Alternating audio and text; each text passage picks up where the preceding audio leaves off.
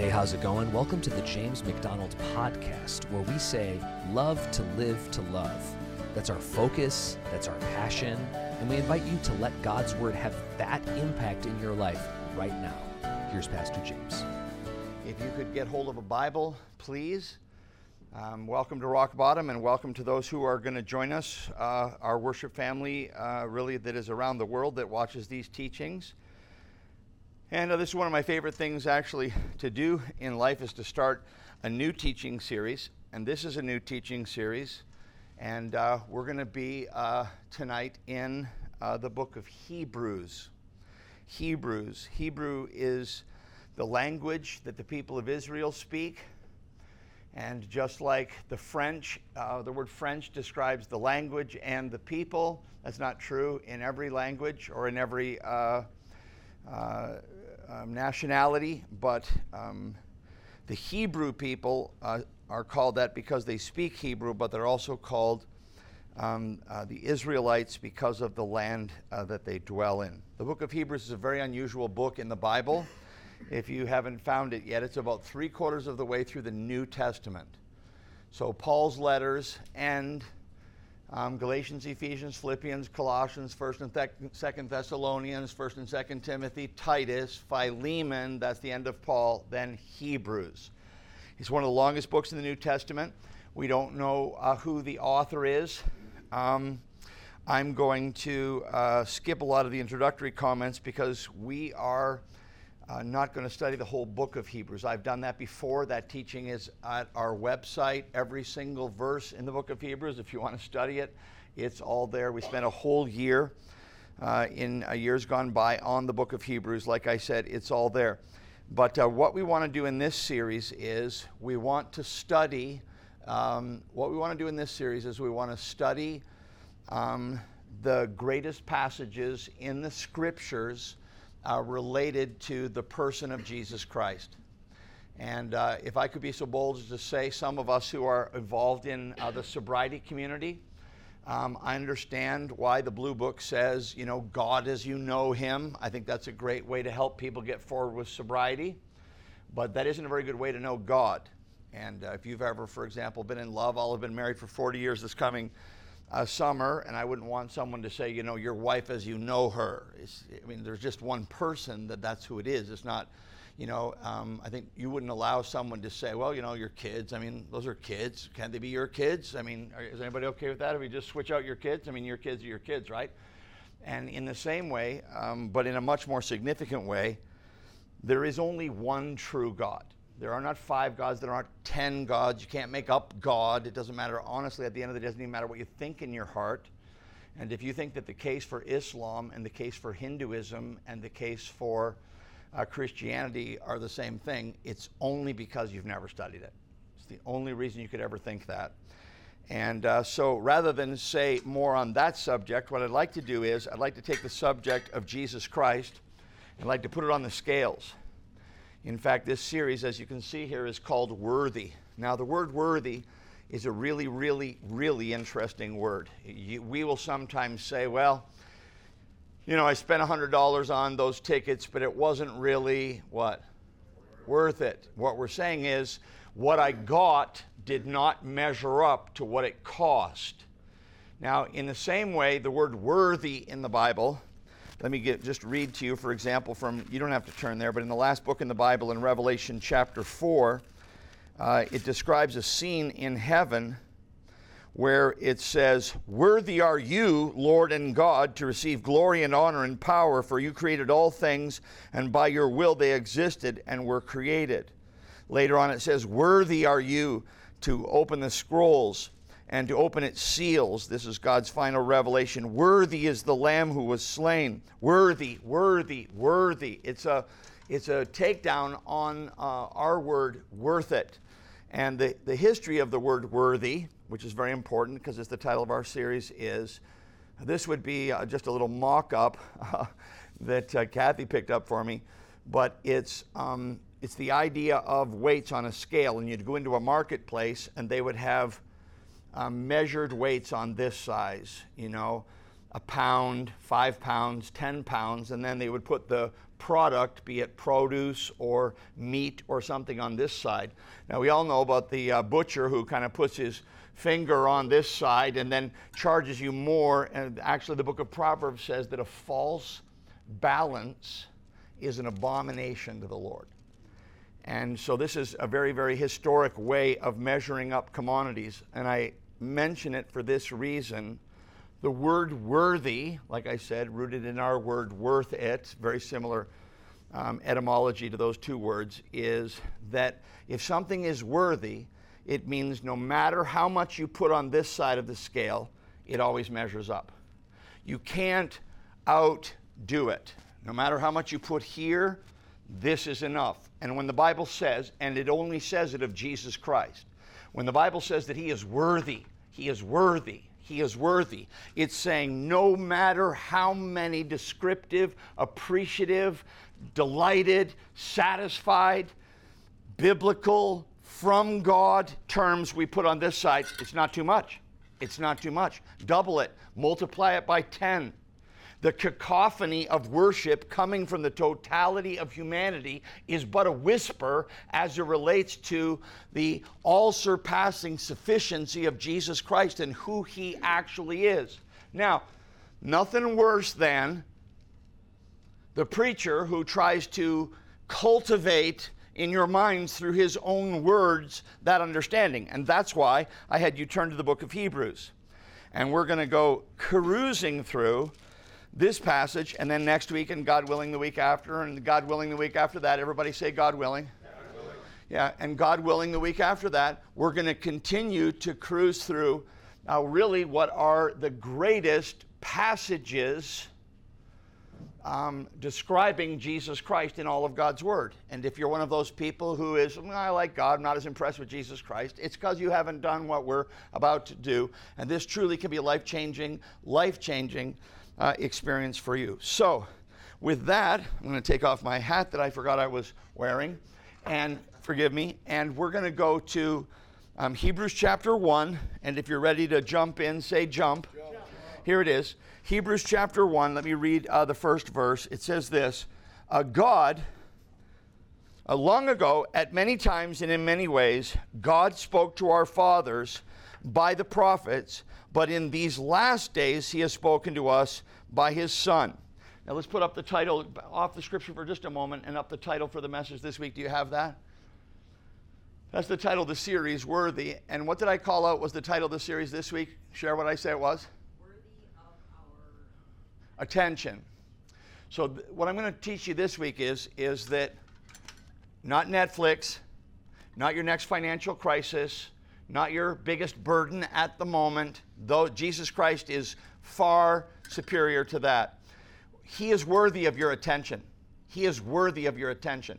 The time that you're going to give, thank you for coming, in these sessions to learn more about how awesome Jesus Christ is, and to ask yourself the question, why have I not been more captured by the awesomeness of who He is? Why have other things, why have trinkets taken my time and attention when Jesus Christ really is worthy of all the attention I would give Him? That's what this is about, worthy of our attention. And so back to the scripture that was up in front of us. Long ago, at many times and in many ways, look at your scripture too. Thanks for having it open. I appreciate seeing all of you with your Bibles open. God spoke to our fathers by the prophets. Now, just a couple of comments on these phrases that we see here. Maybe start with this. God speaks. God speaks. How dark would be the darkness in the world if the God who made us did not speak? And you understand that that was the faith of the fathers of many in our country, right? Benjamin Franklin, Thomas Jefferson. They believed in what's called deism.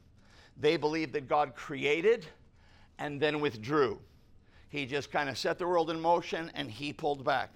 Benjamin Franklin believed that, as I said. But that's not what the Bible teaches. Not that God is some disinterested, sort of passive parent, not at all. The Bible teaches that God is very, very attentive. It says things, for example, like He knows the number of hairs on our head. For some of us, He's keeping a running count, as that has been easier and easier to keep track of through the years. The The Bible says that he saves our tears in a bottle, which is, of course, metaphoric for God is aware of every tear that has fallen out of your eye onto your cheek. None of it has missed his notice. We are never far from his gaze. And so this idea that not only is he aware, but that he speaks, again, long ago, at many times and in many ways, this is certainly true, God speaks. And so God has always spoken. He walked in the Garden of Eden with Adam and with Eve, and he walked with them and he talked to them.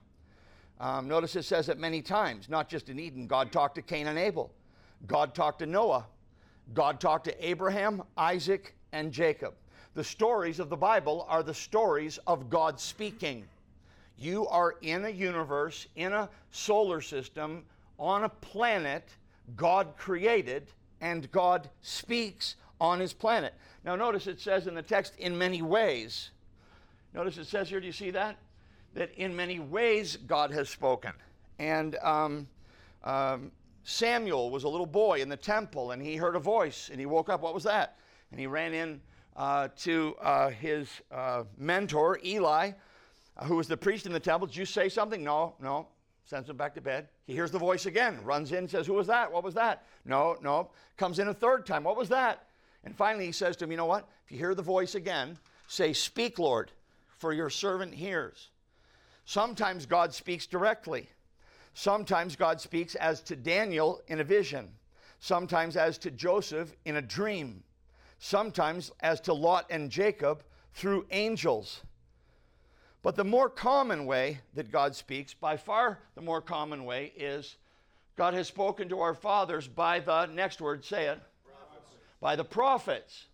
Now, the prophets is a reference to God's spokesman, Isaiah, Jeremiah, Ezekiel, Daniel, and so on. But actually, the term prophets is a reference to Scripture. Over and over and over, it says that Jesus expounded from the law and the prophets. Those were terms that were used to describe the books of the Old Testament. And so the most common ways that God speaks is through his word. If I could give you one gift tonight, I would give you a higher view of Scripture. Someone here may have a very, very, very high view of Scripture already. But I would give you a higher view of it. Because through the Scriptures, God speaks to us, and through God speaking to us, our lives are actually transformed. So that's the first thing in the text. Long ago, at many times, in many ways, God spoke. Everyone say, God spoke. Then notice this. God speaks. Secondly, God speaks personally in Christ.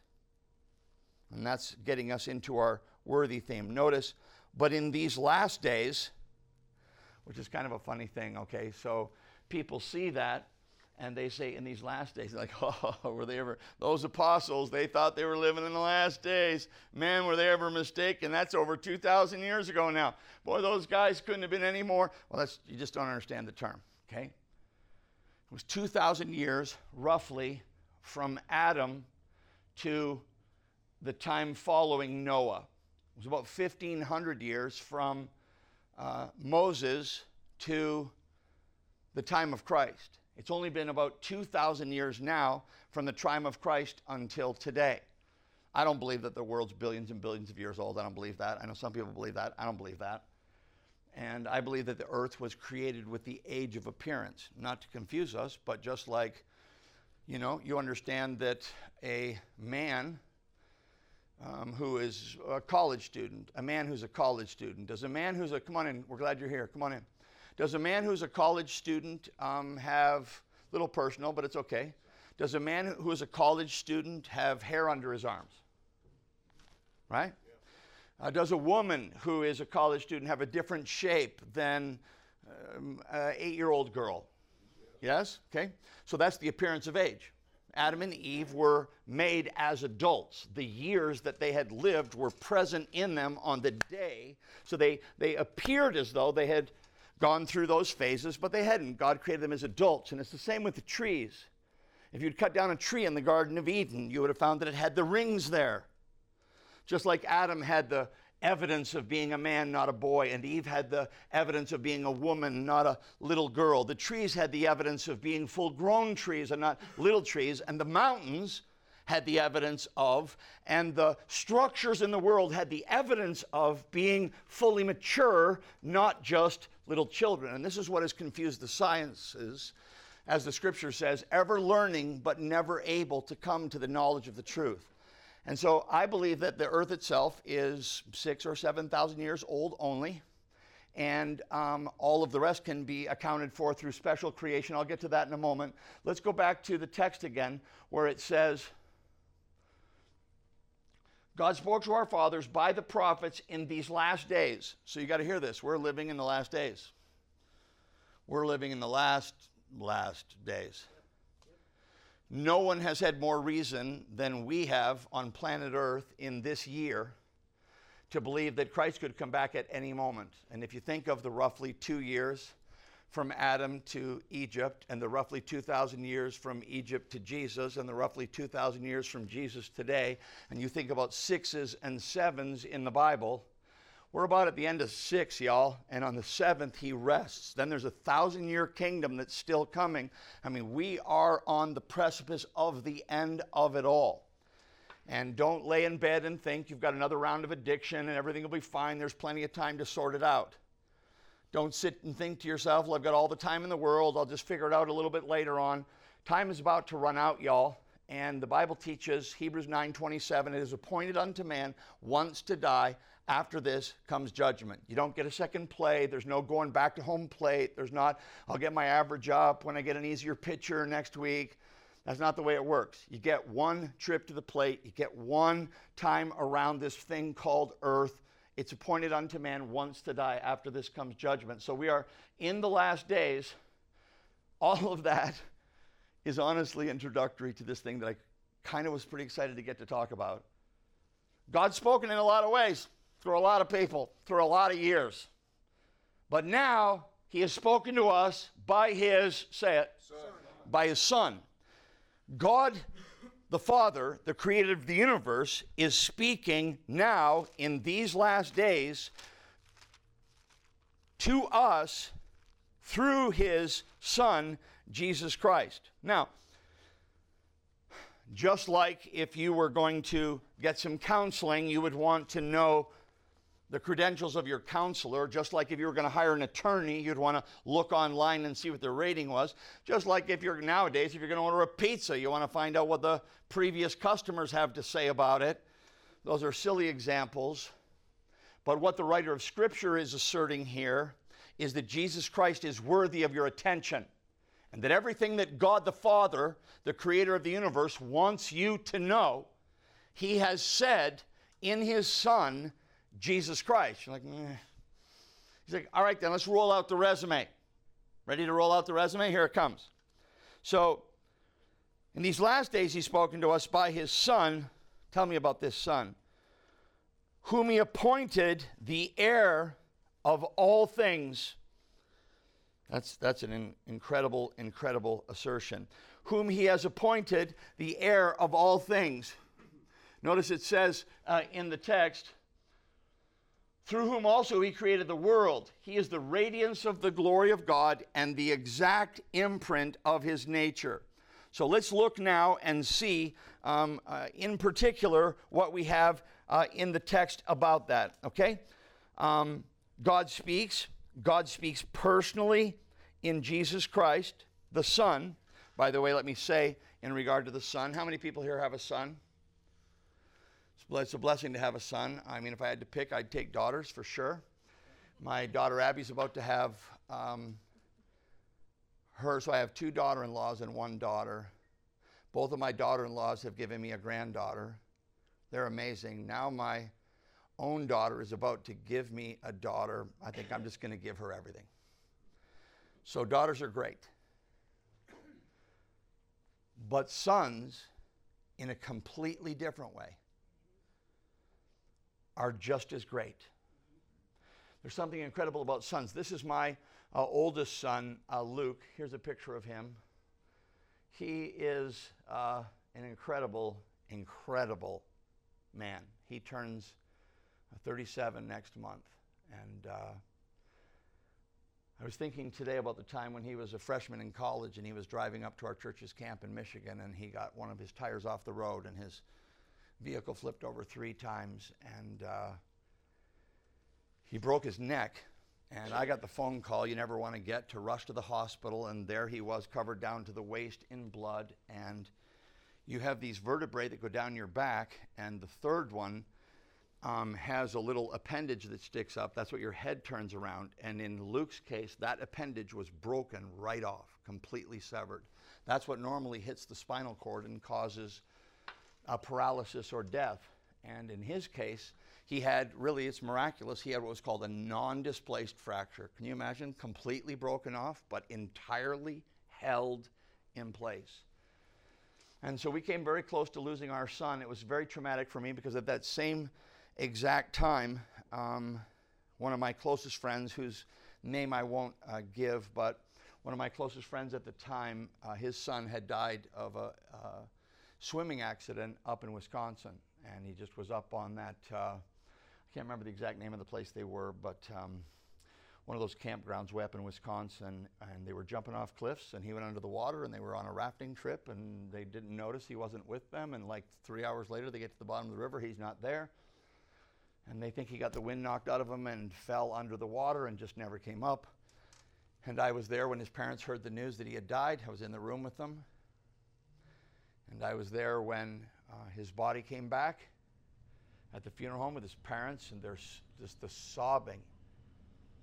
And at the time when all of that happened, I wrote a poem about, it's a little too personal to share here, but maybe I'll post it online, but I wrote a poem about what it means to lose a son. There's just something very, very, very special about a son and having a son. And there's just something very, very special about a son. So when God the Father decided to communicate to us his significant love for us, he chose Son to communicate that. Hands up again, who has a son?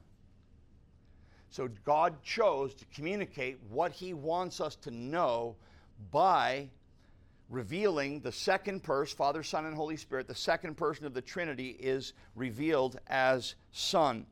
It's very personal. Do you agree that a son is very personal? Yes.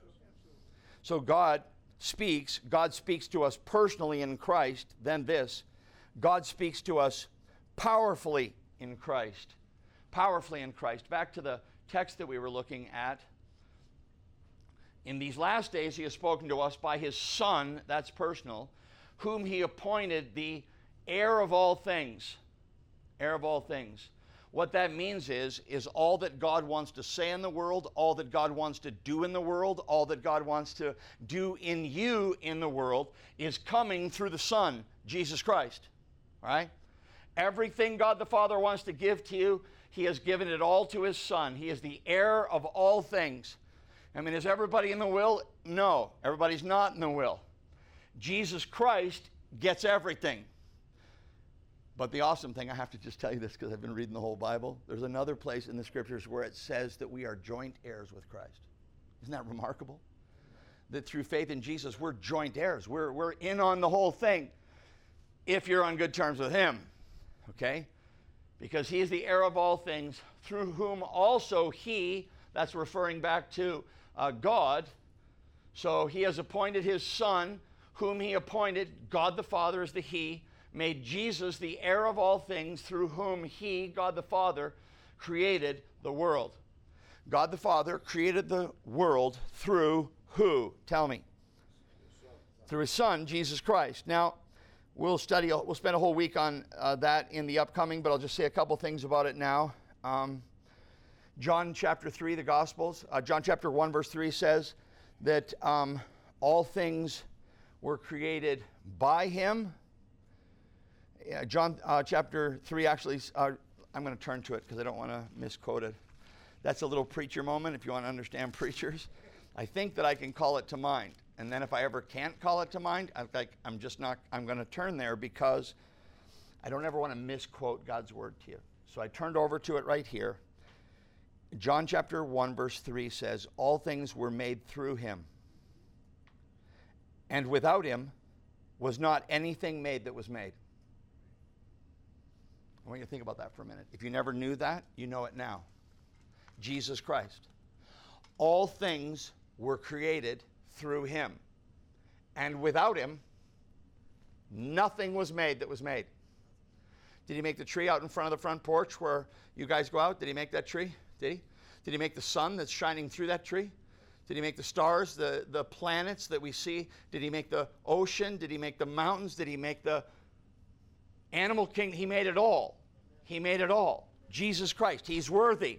You can't give him too much praise. You can't think too highly of him. No matter how much you put on this side of the scale, he is, say it, he's worthy. He's worthy of that. And so here we see it. Through him also he created the world. I love that. God speaks so powerfly in Christ. You know, man, we think, well, you know, our science, we're just learning so much. I really kind of like to mock science sometimes. I think science has done great things, right? I mean, just think about what we have medically. Nick had a fall this week. If that had happened 10 years ago, he'd be dead. No, maybe not that bad, but how many people have had something happen in their life? I had prostate cancer twice. I would be dead already. I mean, just think about the world that we live in, the scientific advances. I'm not against science. I'm just against science being against God. That's what I'm against. And so it's such an awesome thing. Do you know, for example, they've been, for years now, I'll give you a couple of specific examples. In the 1960s, in the Pacific Ocean, off the coast of Mexico, they decided that they were going to drill to the center of the earth. Do you know how far it is to the center of the earth? I was working on this so I could just tell you. 3,959 miles to the center of the earth. 3,959 miles to the center of the earth. They drilled down 17,000 feet. And they took samples and they found out that nothing that they thought they would find did they find. In the 1970s, the Russians did a similar project and on the Russian peninsula near Finland, and they spent 19 years on it. Their goal was to get to the center of the earth, 3,959 miles. They gave up at, well, they were pretty powerful back then, so they probably got pretty far, right? They're going to get to the center of the earth. They put all of the, when Russia was so big, the USSR, after 19 years, they got 7.6 miles down. All right? That's like if the earth was an apple, they barely broke through the skin. Okay? And man walks around like this arrogance, like they have the whole universe somehow actually figured out. Consider the vastness of the universe. You can fit 1.2 million planet Earths inside our own sun. Just think about that. 1.2 million of those it would take. Remember those little tests you do at the store where you're going to count the jelly beans in the jar? All right, but not jelly beans, planet Earths. 1.2 million to fill the sun. There would be room for 4.3 million moons inside the sun. Diameter 565,000 miles. And then the nearest, our galaxy is called Alpha Centauri, which is made up of multiple suns, or really stars. And the nearest sun to us, Alpha Centauri, is 5 times the size of our own sun. And Betelgeuse, one of the larger ones in our galaxy, is 250 million miles across. If that's not blowing your mind, it must be, you know, kind of unplugged. And yet the scripture says that Jesus Christ, you see it here in the text? Let's go to verse 3. I'll come back to the first part in a minute. Do you have the next verses or no? It says that he upholds the universe by the word of his power. That there is actually, Jesus Christ is this moment sustaining the universe. sustaining the universe. Do you know that if the earth spun, true, you can Google it later, if the earth spun just a little bit slower, life on earth would not be possible. If the earth spun a little bit faster, life would not be possible. And life is winding down. Every year, the earth spins just a tiny bit slower, like someone spun it, and when it gets too slow, he's going to end it. All right? That's reality. And I find some of these statistics about the universe actually interesting. Did you know that the earth is at a 23-degree angle? And because of that, if it was just a little more straight up, we'd be frozen. If it was a little bit more tilted toward the sun, we'd be incinerated. It's just, someone say perfect. Perfect. It's just perfect, like someone made it. Like you would never look at a watch and think there wasn't a watchmaker, but somehow people look at the universe and think, nice explosion. It actually literally doesn't really even make any rational sense. I showed you last time how the Bible teaches that we suppress the truth about God and unrighteousness because we don't want the accountability. We're only too happy to read a science textbook that tells us it all came from nothing. I can do, whatever I want. If the moon were just a little further away from the earth, the entire planet would flood. It's the moon that keeps the tides. The tide comes in, but the earth spins and the moon causes the tide to go back out again. If the moon were to somehow move out of its place, if it were struck by an asteroid so that it were jarred further away from Earth into space, you talk about a tsunami. The whole thing would be just completely under the ocean immediately. And that's why it's so awesome when it says that he upholds the universe by the word of his power. All of this is a delicate choreography that is mind-blowing. And Jesus Christ is sustaining it all. And God speaks through this Son. God speaks powerfully in Christ. Notice this also at the beginning of verse 3. I skipped over it. God speaks precisely in Christ. It says, he is the radiance of the glory of God. The Son is. He is the radiance of the glory of God. I got to say that good sons, and we've all had our bad moments. Everybody, hands up if you've had your bad moments. But men, when we're good sons and make our parents proud, those are great moments. And today I was so proud of my third oldest grandson, Luke's second son, Reed. They were in a football playoff game. They won a game last week to finish in 6th place, and they just made the playoffs. They were playing a team that was undefeated. Some of us rode into the game, and he's the quarterback. And the quarterback has to throw the Hail Mary when it's down to the wire, and most times they get intercepted, and it was down to the wire. There was 10 seconds left in the first half. He threw the pass. It got picked off, and the guy started running down the sideline. Everyone's like, oh no, oh no, oh no. And out of the crowd comes the quarterback. You know how far away he is, throwing to the sideline. And he starts chasing the kid. But I was watching it because they were way down on the other team's 20 to the 30, to the 40, to the 50. He's not catching him. To the 40, to the 30. I was like, he's going to stop and quit. You see them do it all the time. They're just like, I can't catch him. Chased him all the way down. Apparently the kid got tired because the 20, the 15, the 10, he tackled him at the 2-yard line and saved the touchdown. And the time had already run out on the clock. The clock ran out during the play. I got to say, I was really proud of him for going after that and not giving up. We're so human and so imperfect, but God knew what he was doing when he revealed to us this father-son relationship within the Trinity. And when it says that, let's go to the other verses. We don't need to come back to these anymore at all. Where it says he upholds the universe. Where's the one? Forgive me, it is the one before. Forgive me. I was wrong. Forgive me. Through also he created the world. And it says about Jesus, he is the radiance of the glory of God. He is what glows about the Godhead, Father, Son, and Holy Spirit.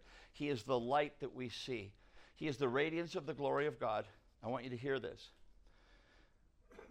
Jesus Christ is the only God you will ever see. John 1:18 says, no one has seen the Father at any time. The only begotten Son who is in the bosom of the Father, he has declared him. All right? Jesus Christ is the radiance of the glory of God. And he is the exact imprint. This word imprint here is the idea of a signet ring that is cast and carefully cut, if you know anything about tool and die. And it is carefully, intricately measured so that the mark on the paper or the mark in the clay is perfect and precise. Jesus isn't in the ballpark of what God the Father and God the Spirit want you to know. Jesus is the exact, precise representation of God the Father. And so the point, God speaks precisely in Christ. Let's review. God speaks, that's awesome by itself. God speaks personally in Christ. He's a son. God speaks powerfully in Christ. He created the world. God speaks precisely in Christ. He is the radiance of his glory, the exact imprint of his nature. Then this in verse 3, God speaks precisely in Christ. Precisely in Christ. I should have said that, but I've already gone over it. That's the exact imprint of his nature part. What question about God is not answered in Jesus Christ? Well, what do you think about suffering? Jesus Christ taught it's necessary. And I went through it, and I will go through it with you. What do you think about sin? It's serious and has to be dealt with, and it can destroy everything. What do you think about religion? It's worthless, and it must be opposed and replaced with sincere love of God. What do you think about hypocrisy? It's the greatest wickedness, and it deceives many. What do you think about people? I love them. I weep for them. I gave my life to pay for their forgiveness before my Father. I came into the world for them. Which gets to the final phrase, and maybe the most wonderful phrase. Actually, two more, and then I'm done. God speaks profitably in Christ. God speaks profitably in Christ. That's where it says at the end of verse 3. After making purification for sins, he sat down at the right hand of the Majesty on high. Let's take those two phrases. After making purification for sin. Do you know what that's referencing? That's referencing the cross. That's what was happening on the cross. A holy God demands that sin be paid for. If I went to the cross or you went to the cross, we'd only be paying for our own sins. So instead, the Bible says that Jesus Christ came into the world. God loves the world so much that he gave his only son so that whoever believes in him would not perish but have eternal life. And so Jesus made once for all purification for sin. The book of Hebrews says it over and over. Once for all. Once for all. Some of you that have a new Bible, if you're looking for a project, read the book of Hebrews this week. It's not that long. You could do it probably in 40 minutes. And see how many times it says that Jesus made sacrifice for sin once for all and sat down. In the Old Testament, the priests were never allowed to sit down in the temple. There were no seats. You don't sit down. Why? Because the work of taking care of sin is never done. People are sinning right now. We're sinning all the time in our thoughts and in our actions and in our attitudes. And they were always offering animals as a sacrifice for sin. But when Jesus appeared on the scene, John the Baptist, who came before him, looked at him and said, "Behold the Lamb of God who takes away the sin of the world." One final sacrifice for sin. And when he made that final payment for sin, it says that he, notice the phrase, after making purification for sin. Where would the world be if payment for sin had not been made? How many of you were here for the messages on heaven and hell? Most of you were. Mike, you've been awesome. You've been here like every week. I love that. I really love you for that. And heaven and hell, heaven and hell, heaven and hell. There would only be hell, no heaven, if it weren't for Jesus Christ. God speaks profitably in Christ. He made purification for sin, and this is the end. God speaks permanently in Christ. He sat down at the right hand of the Majesty on high. Why can Jesus sit down? He's seated at the right hand of the Father right now, the Bible says. And why did he sit down? He sat down because his work of payment for sin is done. It's finished. And through faith in Jesus, many people prayed with me a couple of weeks ago, and through faith in Jesus, our sins are completely and totally forgiven. And so that's just the beginning of the series. I was ambitious to get through more than I was able to get through, but we will go back to Hebrews next time we're here and finish the rest of the verses down through verse 14. There's some incredible, incredible scriptures coming up about more things that he says about Jesus Christ. If he is God, if he is the one that we're going to give our lives to, then it should be no matter how much praise and worship we put on this side, he is what? Say it. Worthy. He's worthy of all of it. He's worthy. Amen. Let's pray. Father, thank you for this time to be in your word. Thank you for these hungry hearts and for the privilege of talking to them about what you say in your word. I pray that you would bless the ones here whose hearts are heavy with a sense of your strength. I pray that you would bless the ones here whose hearts are fearful with a sense of your peace. I pray that you would help the ones here who are weary, that you would give them fresh strength. I pray again that you would cause this property and this place to be a place of freedom, a place of joy, a place of increased victory in Christ. And I pray that you would do these things here and get great glory for yourself through it.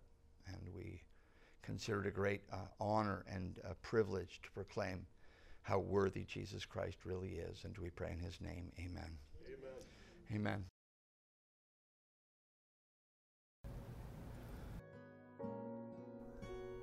So I hope that you've been really encouraged today through this clear teaching from God's Word. I just want to thank you from the whole team for listening to the James MacDonald podcast, where the learning is for loving God and for loving others, more and more until we see him face to face.